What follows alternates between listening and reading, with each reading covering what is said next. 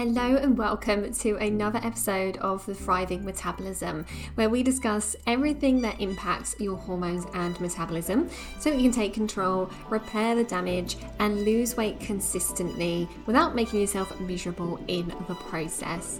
It's my mission to empower you so that you and your metabolism thrives and you never have to go through diet misery again. I'm Louise Digby, registered nutritional therapist, weight loss expert, and founder of the Nourish Method to Lasting Fat Loss. Today, I wanted to talk to you about how there is so much more to weight loss than diet and exercise. Most of the women that I've worked with have been to the doctors at some point and been told that they just need to eat less and exercise more. They just need to cut back more. They just need to keep an eye on their portions. They need to exercise more times a week in whatever form. They've been told that it's that they're eating too much and they are not doing enough exercise. And it's so frustrating, isn't it? Because, you're obviously going to have tried as hard as you can to cut back as much as you can and exercise as much as you can before going to the doctors about it. And so often you just don't really get any help. You might get a few tests completed, but they don't really give you any information. You get told that it's all normal and that you just need to try a little bit harder. And the reason why that happens is because in school, doctors and nutritionists are taught that the way that people lose weight is through burning more calories than they consume. We only get taught the calorie balance model. And there is so much more to weight loss than just your calorie balance. Yes, we do need to be in a little bit of a calorie deficit to be burning fat, but we need to factor in much more than just what you're eating and how much exercise you're doing. So I want to go through really the non-diet and exercise factors that we need to be considering, because I've seen many women that I've worked with who have had a good diet and have been very active and still have not been able to lose any weight at all. And, actually a huge proportion of the women that we work with fall into that category. Their diets are better than probably 90% of the population because they've worked so hard to get it right. They've done so much research and they're still not seeing results. So there's lots of reasons why that might happen. And I talk a lot about how your hormones and your metabolism are really key for keeping your body burning fats efficiently. And it's always difficult to know, well, how do I impact my metabolism and my hormones in a positive way? And some of the factors that we're going to be talking about today are serious things that are going to have an impact on your metabolism and your hormones. So let's get into it. The first one that I want to cover is stress. I've spoken about stress a few times before. I probably mentioned it in most episodes actually, because this is such a biggie. And even if you don't feel like you're stressed, even if you feel like, you've got a fairly easy life and things are all good, there are many forms of stress. And we're also much more susceptible to the impact of stress after the age of 35, 40, because of the way that our hormones are changing, our sex hormones are changing in that time. We become much more dependent on our adrenal glands, which are the glands that make our stress hormones. They start producing some of our sex hormones during this transition of menopause. And so what that means is that we're much less resilient to the effects of stress. And if we're under stress, we still need to produce lots of stress hormones to help our bodies respond to the stress. And the fallout of that is our sex hormones suffer. They are not produced as efficiently. We kind of shift all our resources to producing stress hormones instead of sex hormones. And that has lots of different impacts on your body, because when we have high cortisol levels, which is one of our main stress hormones, we shift our we start stripping our muscles of nutrients and proteins for fast energy, and we end up storing that around our middle as fat because we don't actually really need that energy. When we were cave people and our main stresses were a famine or that fight or flight, chasing a tiger or running away from a tiger, we needed that rapid energy release to keep us going, either through a famine or through danger. But now for most of us, our stress is not physical danger, it's more emotional, and so we don't need that fast release energy. And so instead of burning up, we actually store it, particularly around our middle. And for a lot of women, part of the reason why the weight becomes more stubborn around the middle as they go through perimenopause and menopause is because your cortisol levels are increasing as well as your estrogen level dropping. And that double whammy really sets you up for stubborn weight around your middle. So stress is a huge factor. Not only does it make you store more fat around your middle, but it can also result in you breaking down muscle mass to fuel that. And muscle is metabolically active, meaning that it burns calories even at rest. So if you are losing your muscle more rapidly than you should be, you're going to be losing your metabolism with that. Your metabolism is going to be becoming sluggish, and it's going to become harder and harder to lose weight because your calorie requirement is going to be getting less and less. So in order to be able to lose weight and eat plenty of food, we need to maintain our muscle mass, and one way of doing that is by managing stress properly. Stress has loads of other impacts on the body. It also impacts, cause inflammation. So inflammation can disrupt hormones and deplete nutrients. Stress can also disrupt your sleep, which is another area we're going to be talking about today.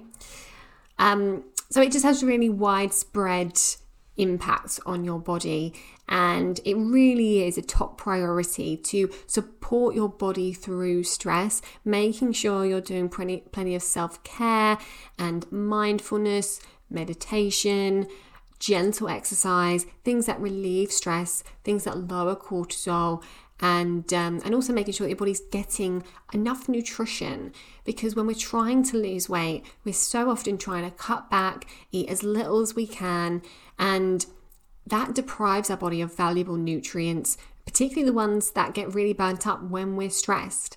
And by the way, not eating enough is a form of stress. Over-exercising is a form of stress. Okay, so we can make this problem even worse with traditional diets. So that's stress, and that is, as I say, a real top priority for anyone who wants to lose weight in a way that is consistent and sustainable. The next thing to talk about is toxins and toxic load. What we're talking about here is environmental toxins like pollutants, pesticides, processed foods, artificial fragrances, and any chemical that we could come into contact with, any sort of synthetic chemical, I should say. The reason why we need to be conscious of this is because toxins can cause stubborn weight in more than one way. So first of all, a lot of toxins are what are known as obesogens, and that is because they cause stubborn weight. And a lot of those toxins are known as endocrine disruptors, and that's because they disrupt your hormones. A lot of toxins mimic estrogen. They're very, very similar in structure to estrogen. So our bodies can actually mistake some toxins for estrogen. And those toxins can bind to our cells, pretending to be estrogen, and that can block our own estrogen from having the effect that it's supposed to because it can't reach the receptors. So that can cause disruption to your hormone balance, and then that can cause stubborn weight through the various ways that your hormones being imbalanced can contribute to weight gain. But also, there's more. When we have a high toxic load, our livers can only detox so much, and our livers are there to deal with toxins and things that shouldn't be in the body. They are very good at what they do in terms of removing toxins from the blood, but it can only work so fast. And when we have a high toxic load, our livers have to work harder, and they have to try and keep up with getting rid of the toxins. And if your liver isn't detoxing very efficiently, then you can end up with kind of toxins being recirculated around your body. It's a little bit like when let's say you've got a bathtub full of water, let's say there's some bits in there. If you pull the plug and the water isn't draining very well, if it's a bit blocked up, then the bits do more laps of the bathtub before they eventually go down and through the plug hole. Once you clear the blockage, the bits go down quicker. So it's kind of like that in your body. If the liver isn't detoxing efficiently, then toxins and hormones will keep circulating around your system until your liver is able to have enough capacity to get rid of those toxins. And that's a problem because firstly, that can cause hormone disruption if you're recirculating hormones. It's kind of like you've got last month's hormones and this month's hormones going around your system instead of just this month's hormones.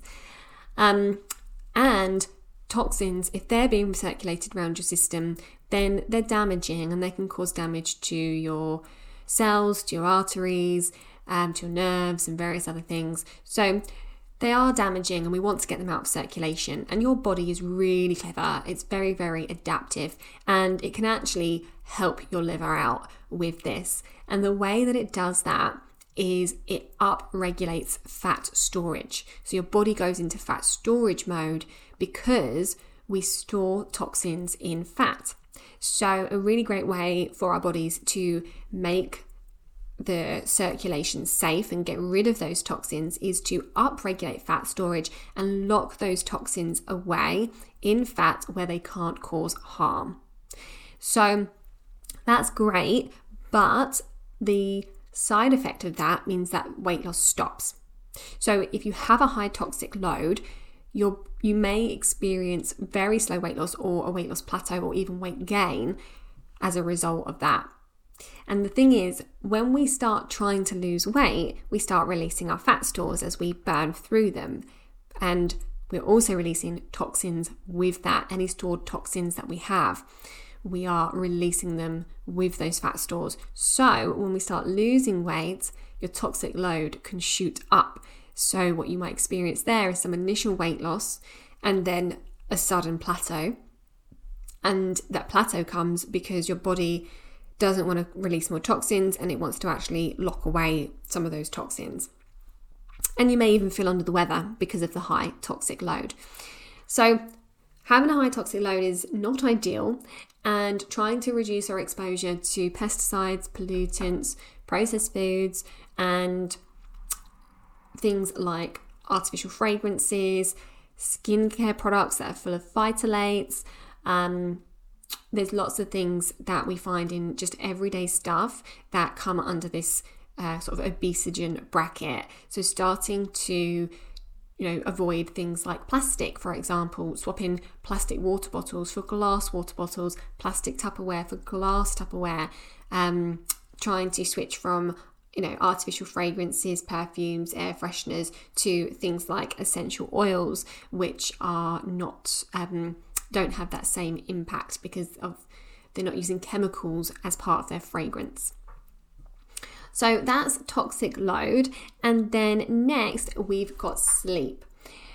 Sleep is very, very similar in terms of what we spoke about with stress.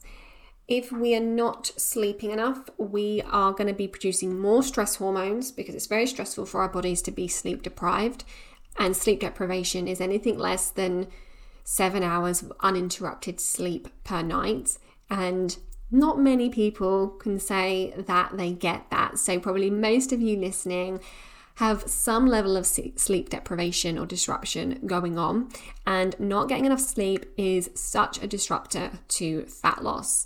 I've had quite a few clients in the past who have been doing really well with their weight loss. They've been very consistent and focused. Suddenly the weight loss stops and they come to me and say, oh my God, what's going on? I haven't changed anything. I'm still eating well. I'm still active. I'm managing stress, all the things.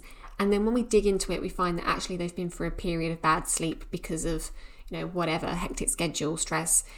And that sleep disruption can be the thing that stops you from losing weight. So making sure you are really prioritizing sleep and prioritizing your bedtime routine to help you get to sleep nice and quickly and get good quality sleep is so important and so powerful as well.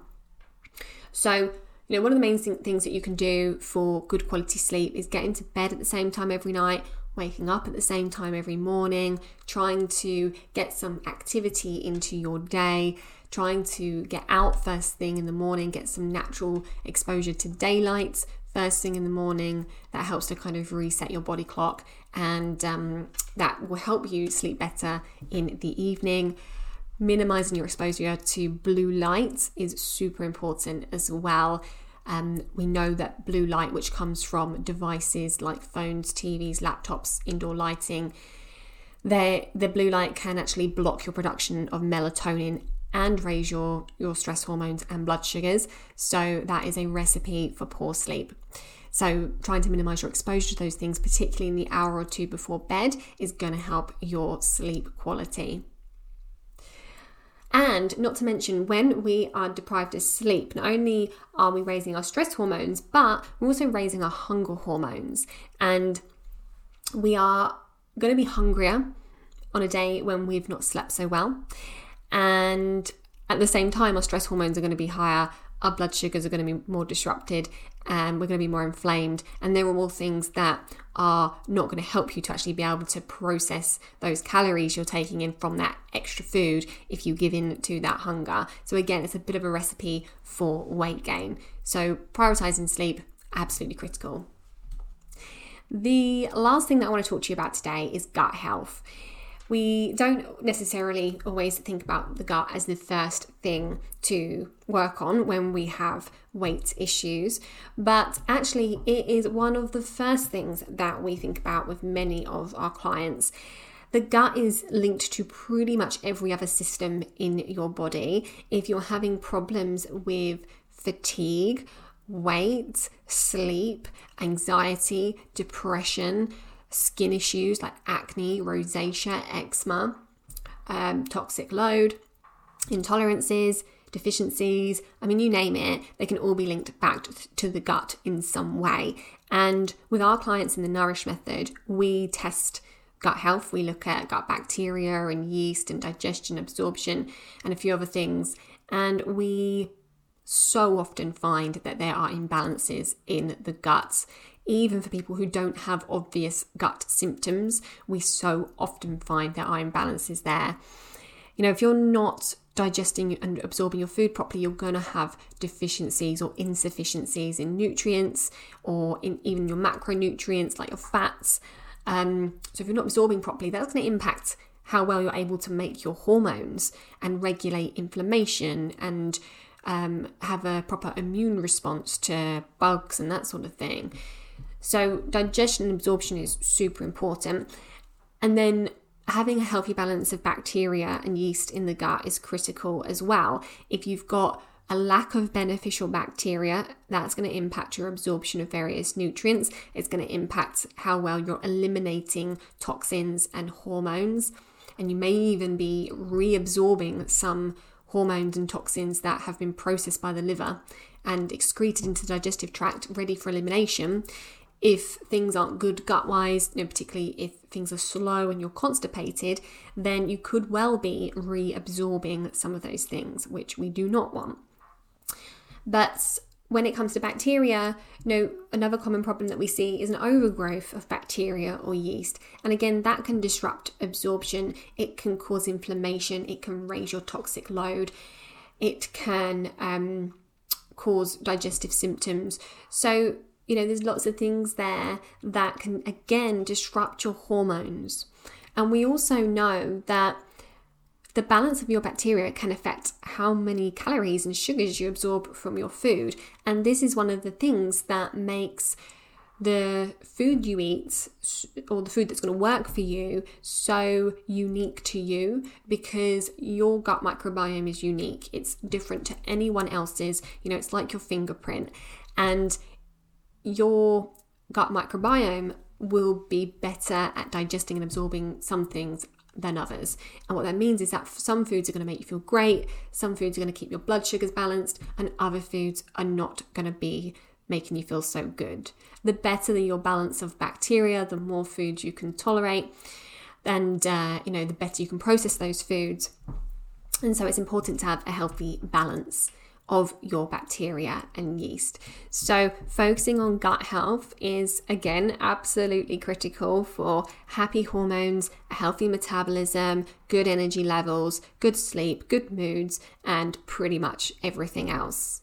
So that's another area that we definitely want to be prioritizing on our overall weight loss journey.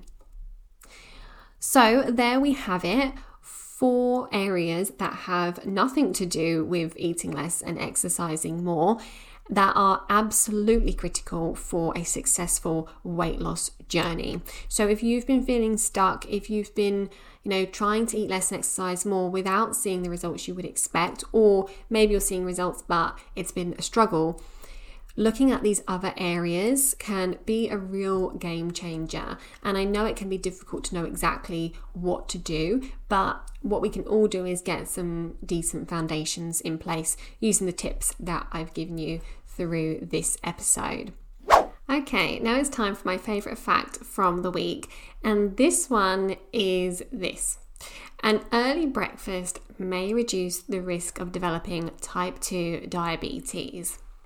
Now, there's always a lot of discussion and debate about what is the best time to eat breakfast. Should you have it as soon as you wake up? Should you delay it as long as possible?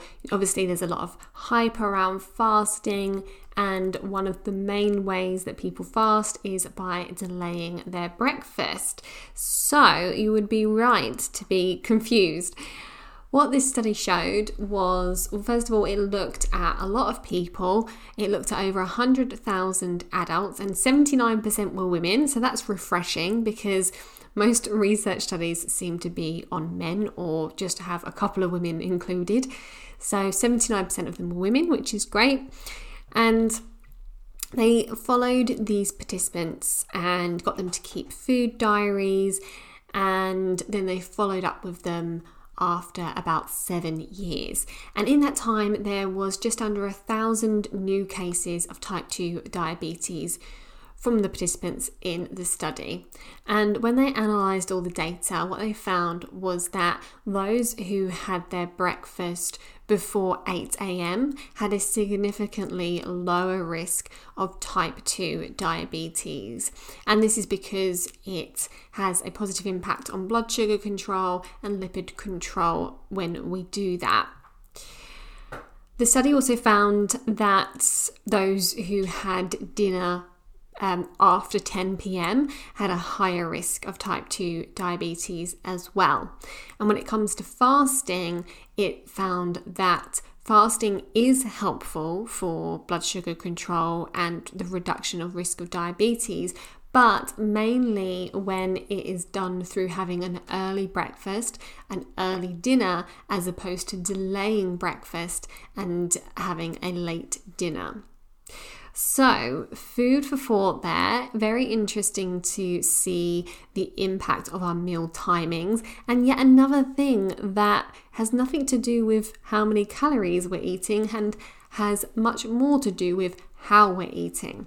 So, have a look at your schedule and what you normally do food-wise, and see if a little bit of shake-up might be needed, because anything that reduces our risk of type 2 diabetes is going to help to reduce weight gain and help with weight loss as well.